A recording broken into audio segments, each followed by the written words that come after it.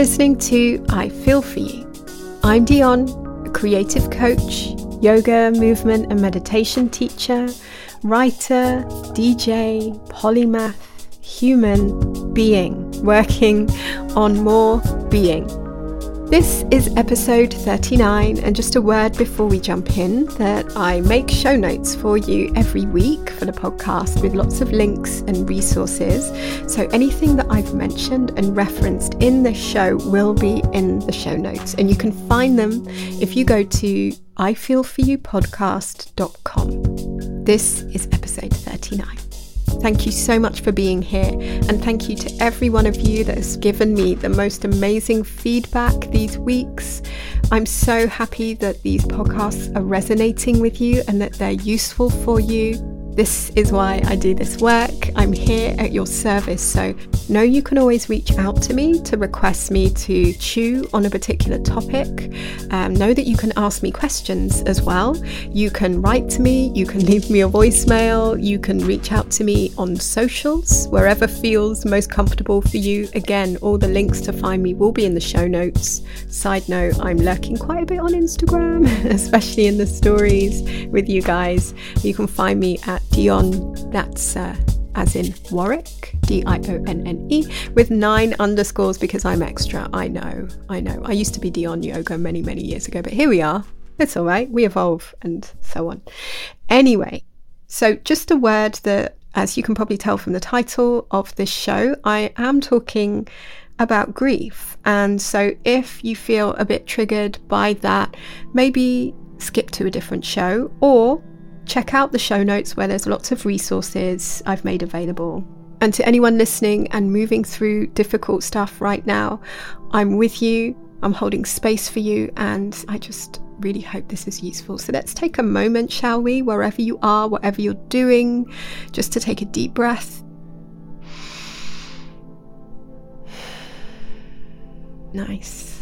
Maybe a couple more, just because.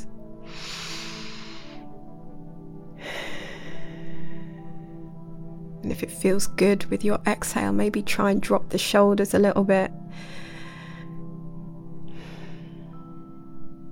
Soften the muscles around your jaw. Soften your belly. Nice. You did great. Thanks for joining me in that little centering moment. Shall we step into this episode?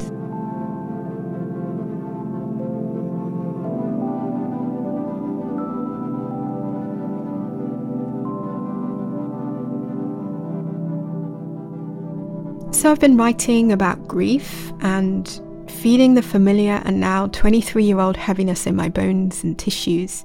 The legacy of loss that's the same but different.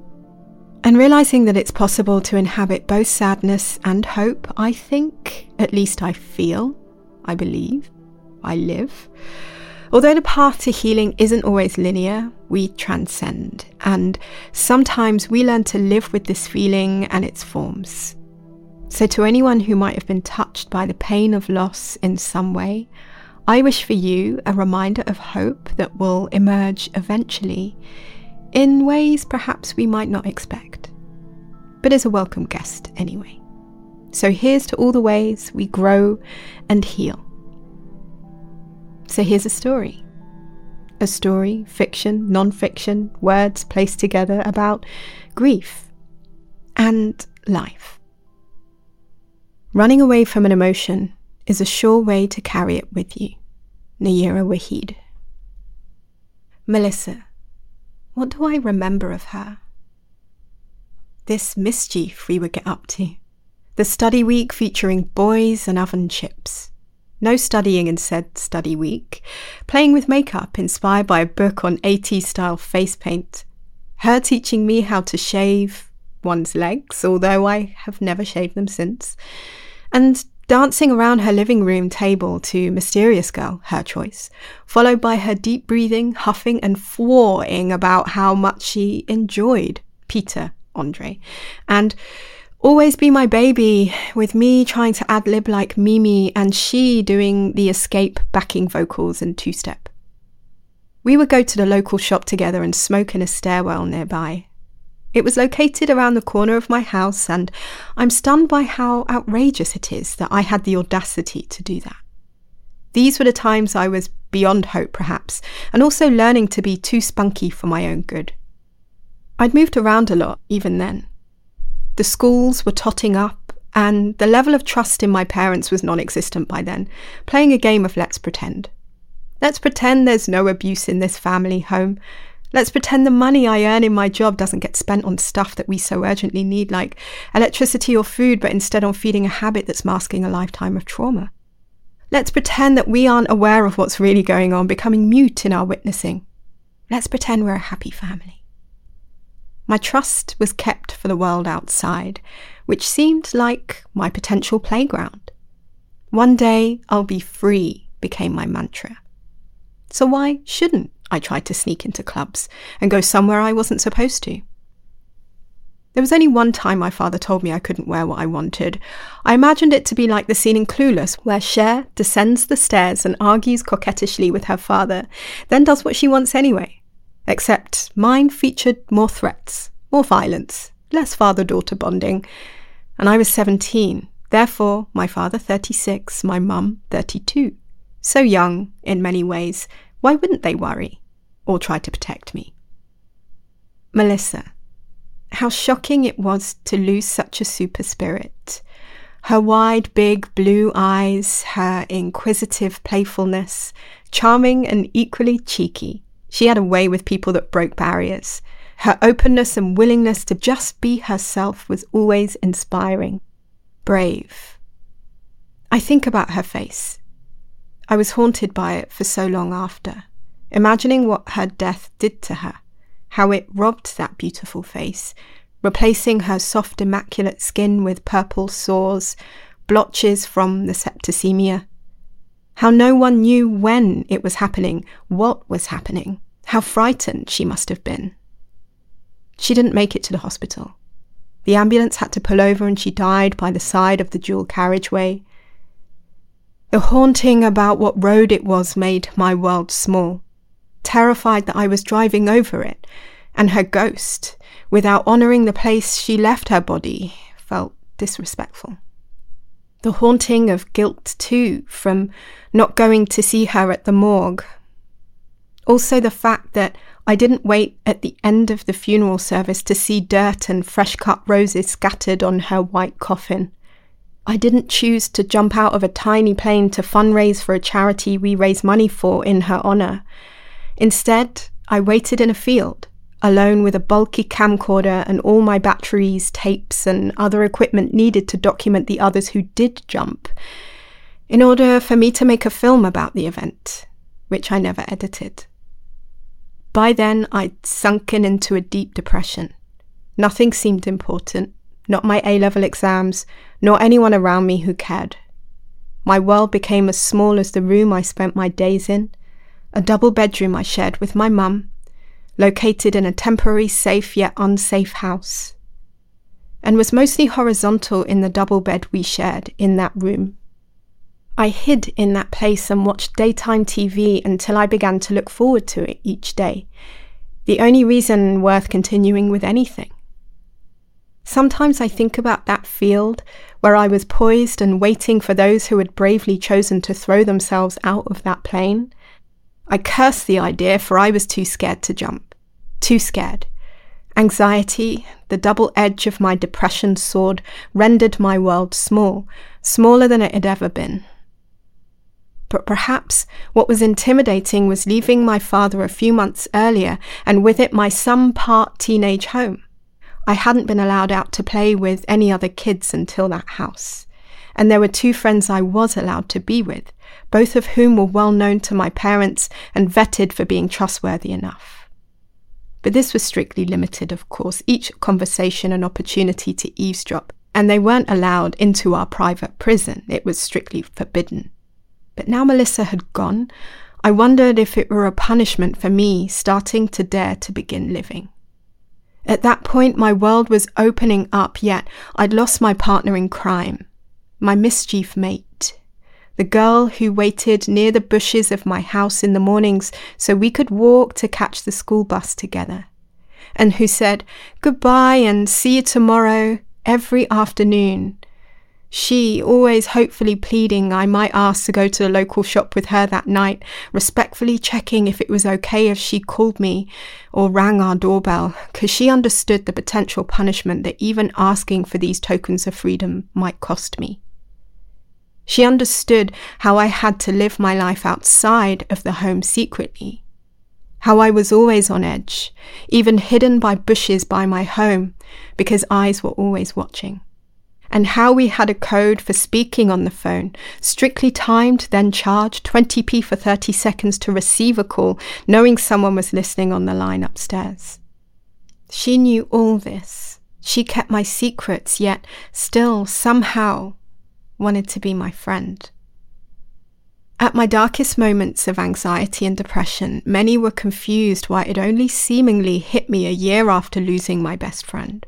And that, I guess, was simply an example of how, in death, especially in the West, we can be so alone in our grief. Also, a demonstration that grief has many parts, facets, and processes. I remember speaking with a friend, Sam, about death when she lost someone close to her. She spoke of the loneliness that accompanied loss, and I agreed, for we really are at sea in this relentless place. For we really are alone in this loss. This gulf of relentlessness. It has no familiar or linear timeline, and therefore renders us seemingly ill-equipped to deal with it. And by deal with it, I mean acknowledging it, sitting in it, with it, for it is so deeply uncomfortable, horrendously degrading, unsettling, distressing, and painful. But what I know for sure is it's all of those things even when we successfully avoid sitting with it. And I'm not trying to push or force others into dealing with anything they aren't ready to confront. Or a better way to put it perhaps is to be with. Rather, I'm illustrating that my process began with a year of surviving through coping mechanisms. Those I was trained for with military detail, to act and pretend, to live lives within lives, secret ones, albeit those coping mechanisms arguably destructive. Fucking up my predicted A+ and 2B A-level results and ignoring my unconditional university offer of a place to study a dream course in filmmaking and writing in favour of taking 3 years out to work, buy a house, and move through my parents' ugly divorce and my own family breakup. I'd seemingly defied the odds of spiralling into the depths of despair. At face value, of course. I was working, I owned a house at 18, eventually driving and owning my own car, had a relationship, yet behind closed doors I was living a lie. My relationship echoed what I'd learned, and I'd become another domestic violence hidden statistic. I was drinking at home alone and lived with an eating disorder that could easily be hidden too, for my life could be as small as I wanted it to be. I was good at hiding the stuff that hurt. I sought help, eventually, after much persuasion, but felt betrayed as I was told I had too many problems and began to be passed on to others who repeated that.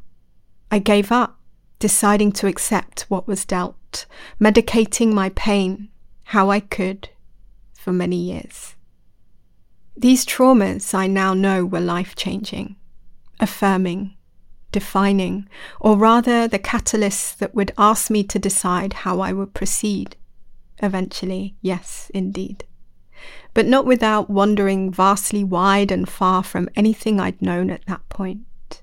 Moving constantly, countries, cities, towns, jobs, relationships, endings and beginnings, which is life, and also so much of my life trajectory to that point.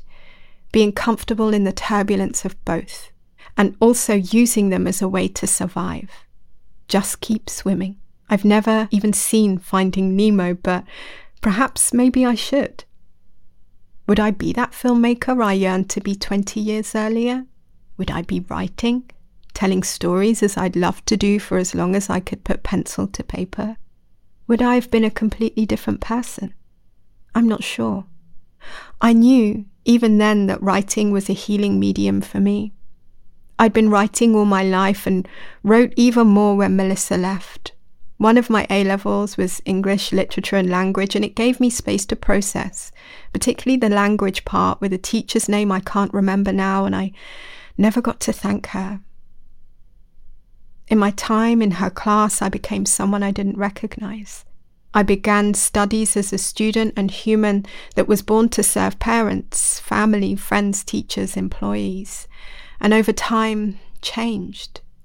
I snapped back at this teacher once, one of the people who was the most compassionate, testing her and daring her to do something awful to me, to justify the horrendous feeling I felt inside, but she never did. My obstinance and acting up in class was met with a patience and kindness many of us don't get to touch often, if at all. I would complete my homework assignments and write poetry as angry and ugly and as vile as possible, and she held space for it. Also, without me knowing, she submitted a couple of my poems to a competition which, as a prize, published them in a book. But because I wanted to self-sabotage so eagerly, I didn't sign the waiver slip to give my permission. At 17, I'd met a goal to be published, yet because I was so enveloped in the darkness of grief, along with accompanying friends, hatred and anger, which of course all lay in sadness, I ruined anything hopeful and good. Opportunities for potentially wonderful things like freedom, joy and delight were replaced with gloom, self-destruction and misery. A loss of hope. Loss. It at some point meets us all, robbing us of something we loved, leaving us with territory to grapple with that we might not feel equipped for. But losing my best friend at 16 and still grappling with the meaning of it and subsequent consequences, I realised this event is not in isolation. It's part of so many other stories I carry and paths we are walking. Sure, I would probably have a different life if I'd chosen another adventure, jumped out of that plane, actually turned up for my A-level exam, taken a higher dose of beta blocker, submitted my poetry, and so on. But then I wouldn't have met Melissa, probably. Okay, less silver coating. What I do know is that since losing my best friend age 16, I've had many other lives. I've been born and died many times over, started again, left everything behind, built and destroyed. Loss has, on reflection, given me the opportunity to live and die, to create and be barren, to be so consumed with grief, I touch a different freedom. I guess it's enabled me to practice hope above everything else, to keep on trying, to crawl when I can't stand, even in the times I gave up, or at least when it felt like I was giving up. I was never really. It was rebirth. Because death is a part of life. There were times, a number of times, when I felt I was dead inside yet still alive. And in those times, eventually, the glimmer of hope, which sometimes doesn't look like hope, shows itself. It might look like a crazy intervention. Some of mine have included a wildly and scarily psychic dream that spooked everyone in it and ejected me from one of the most toxic relationships of my life. A bolt of clarity in the middle of the night that led to a Johnny Five type reading of 52 university prospectuses, which led to my decision to go to university 3 years after I was supposed to, even though I'd arguably built another surface level stable life. And a sudden decision to pack my bags and move countries, and retrain in a different career. And this stuff has happened a number of times, but you get the idea. We think that loss is the end. I did. And sure, parts of me died, but new parts of me grow. And it's the same for all of us. We continue to grow. We are constantly evolving through our pain and grief and trauma. It changes us on a cellular level. This is evident and scientifically proven. So to those who might be in the dark place, worried this will be the only feeling you will ever know, trust in your life. Your lives. You will keep living. You will know other feelings and other lives. You won't forget. You'll never forget, but you are healing. You might not see or feel it right now, But know you will find new ways to heal, new ways to live, new ways to feel better, to comfort yourself in your loss.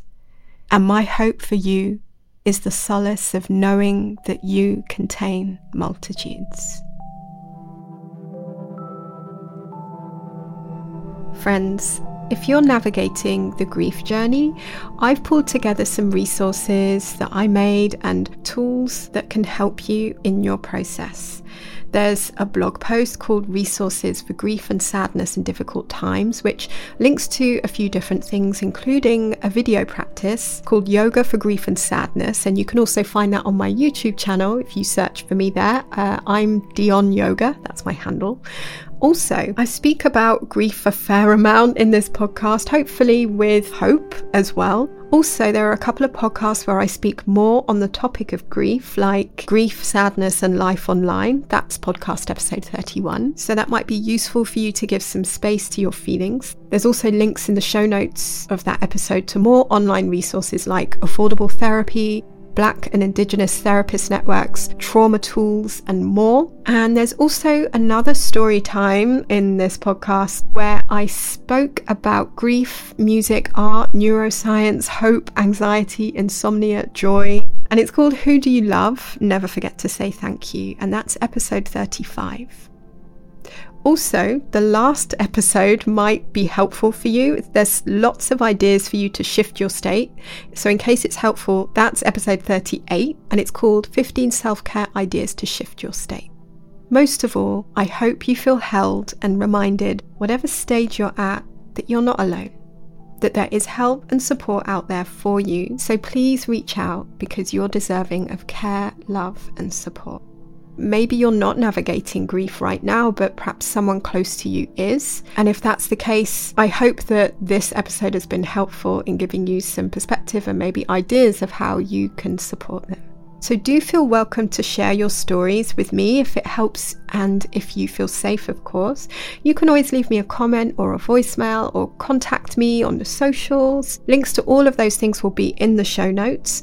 I would love to hear what has helped you on your journey, and also if you've got any tips and ideas you have on the topic that I might share with others who need it so they can access them. I really appreciate you listening, and I appreciate your attention so much. And if this episode has helped or inspired you in any way, I would love it so much if you could share it with someone that you care about who might dig it too. And please feel free to leave me a review on Apple Podcasts if you're feeling especially generous, because it truly means the world to hear your feedback, and it also really helps me to keep making the show each week. I appreciate you. Now, please go and do something nice for yourself and let me know. Let's be accountable to ourselves and each other. Thank you so much.